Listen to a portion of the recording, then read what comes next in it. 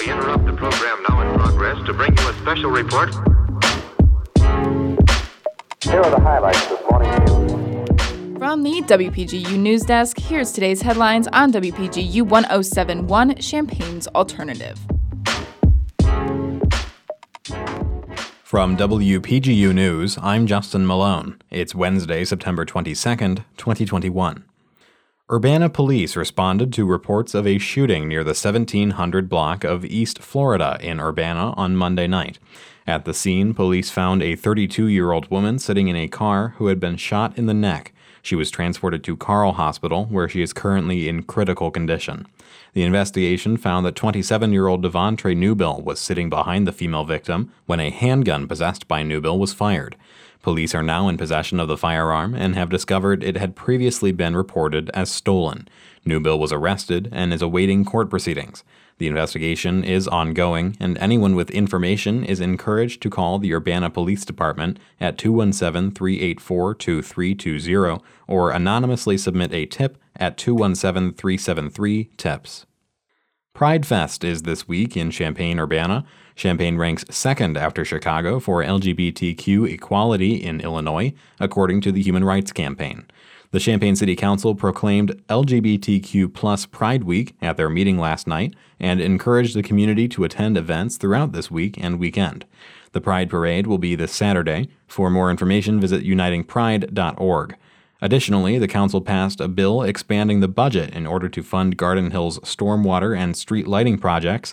These issues have been important to the community ever since the flooding of last year in the area and the uptick of gun violence affecting the community. Members of the Graduate Student Workers Union at Illinois State University will vote on whether to strike on October 4th. Items in contention include graduate worker pay rates, mandatory fees for graduate students, a no-strike clause, and limits on involvement in other labor issues. Union bargaining member Trevor Rickard said tentative agreements between the union and the university have been made on several non-economic topics.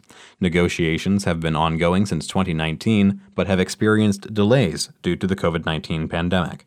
10 days of legal notice is required before a strike occurs. The next scheduled bargaining session with a mediator is next Tuesday. U.S. Secretary of Education Miguel Cardona visited Illinois yesterday to recognize Illinois' 18 National Blue Ribbon schools for 2021. He was accompanied by Governor J.B. Pritzker in the northwest Chicago suburb of Palatine to visit Sundling Junior High School. Schools get this special honor based on academic performance or progress in closing achievement gaps among student groups. Cardona says the award is a big deal for these schools. That's a major honor. I've been in education over 20 years. That's like the Oscars. Secretary Cardona is currently on a bus tour of the country. He hopes to showcase how students and communities are returning to in-person learning.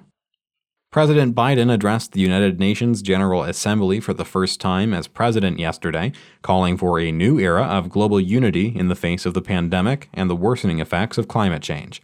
He also spoke against military conflict, citing the U.S. withdrawal from Afghanistan as a new beginning. And as we close this period of relentless war, we're opening a new era of relentless diplomacy. After 4 years of former President Trump's America First strategy, President Biden hopes to regain the trust of allies. The president announced plans to double U.S. funding for less wealthy nations seeking to address climate change.